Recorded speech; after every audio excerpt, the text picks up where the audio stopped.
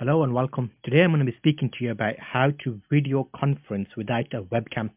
So if you're currently stuck at home and you're working from home and you're having to attend meetings and work's asking you to come into a Skype call or a Zoom call, or you want to get in touch with your family, I'm going to give you options to be able to do that without an actual webcam. So you may have heard that the webcam prices have gone up recently. And if I show you quickly here, a quick look at a Logitech camera, which is going for £188.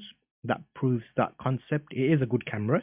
However, do you want to pay £188 for a webcam is the question.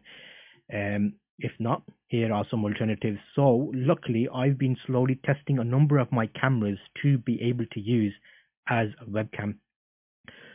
Now, do you have a cheap web camera at home? Do you have any, well, I'm saying web camera, but I mean action camera.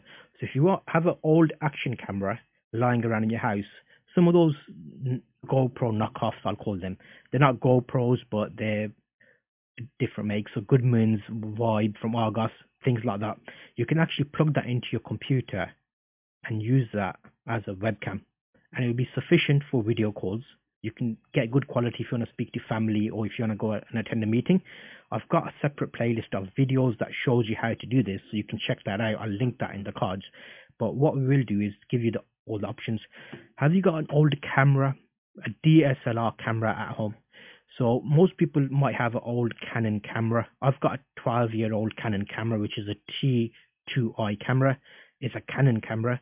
Canon have announced some free software which lets you make your old DSLR cameras webcams. So you basically plug them in, download this tool, which is free, and you can use it as a webcam. That's an option for you. I've got a separate video on that as well, so I'll link you to that playlist at the end. So check that out and you can see which one matches you the best. They announced certain cameras, but I've found cameras not listed on their website also work. That's a good thing. Mobile phones, we've all got mobile phones. You can actually download some apps and make your mobile phone a wireless webcam. So you can actually have your mobile phone there and have your PC, and you can be working on there and actually use your webcam via your mobile phone. We've all got mobile phones, so don't worry if you haven't got a webcam. That's another alternative option. If you don't have, or you want to buy a camera, why don't you look at options that will allow you, let me just bring this up, to use, so that's the Logitech, but why don't you buy a cheap DSLR camera, which would have been the same price as the Logitech, and use the EOS tool to make it a webcam.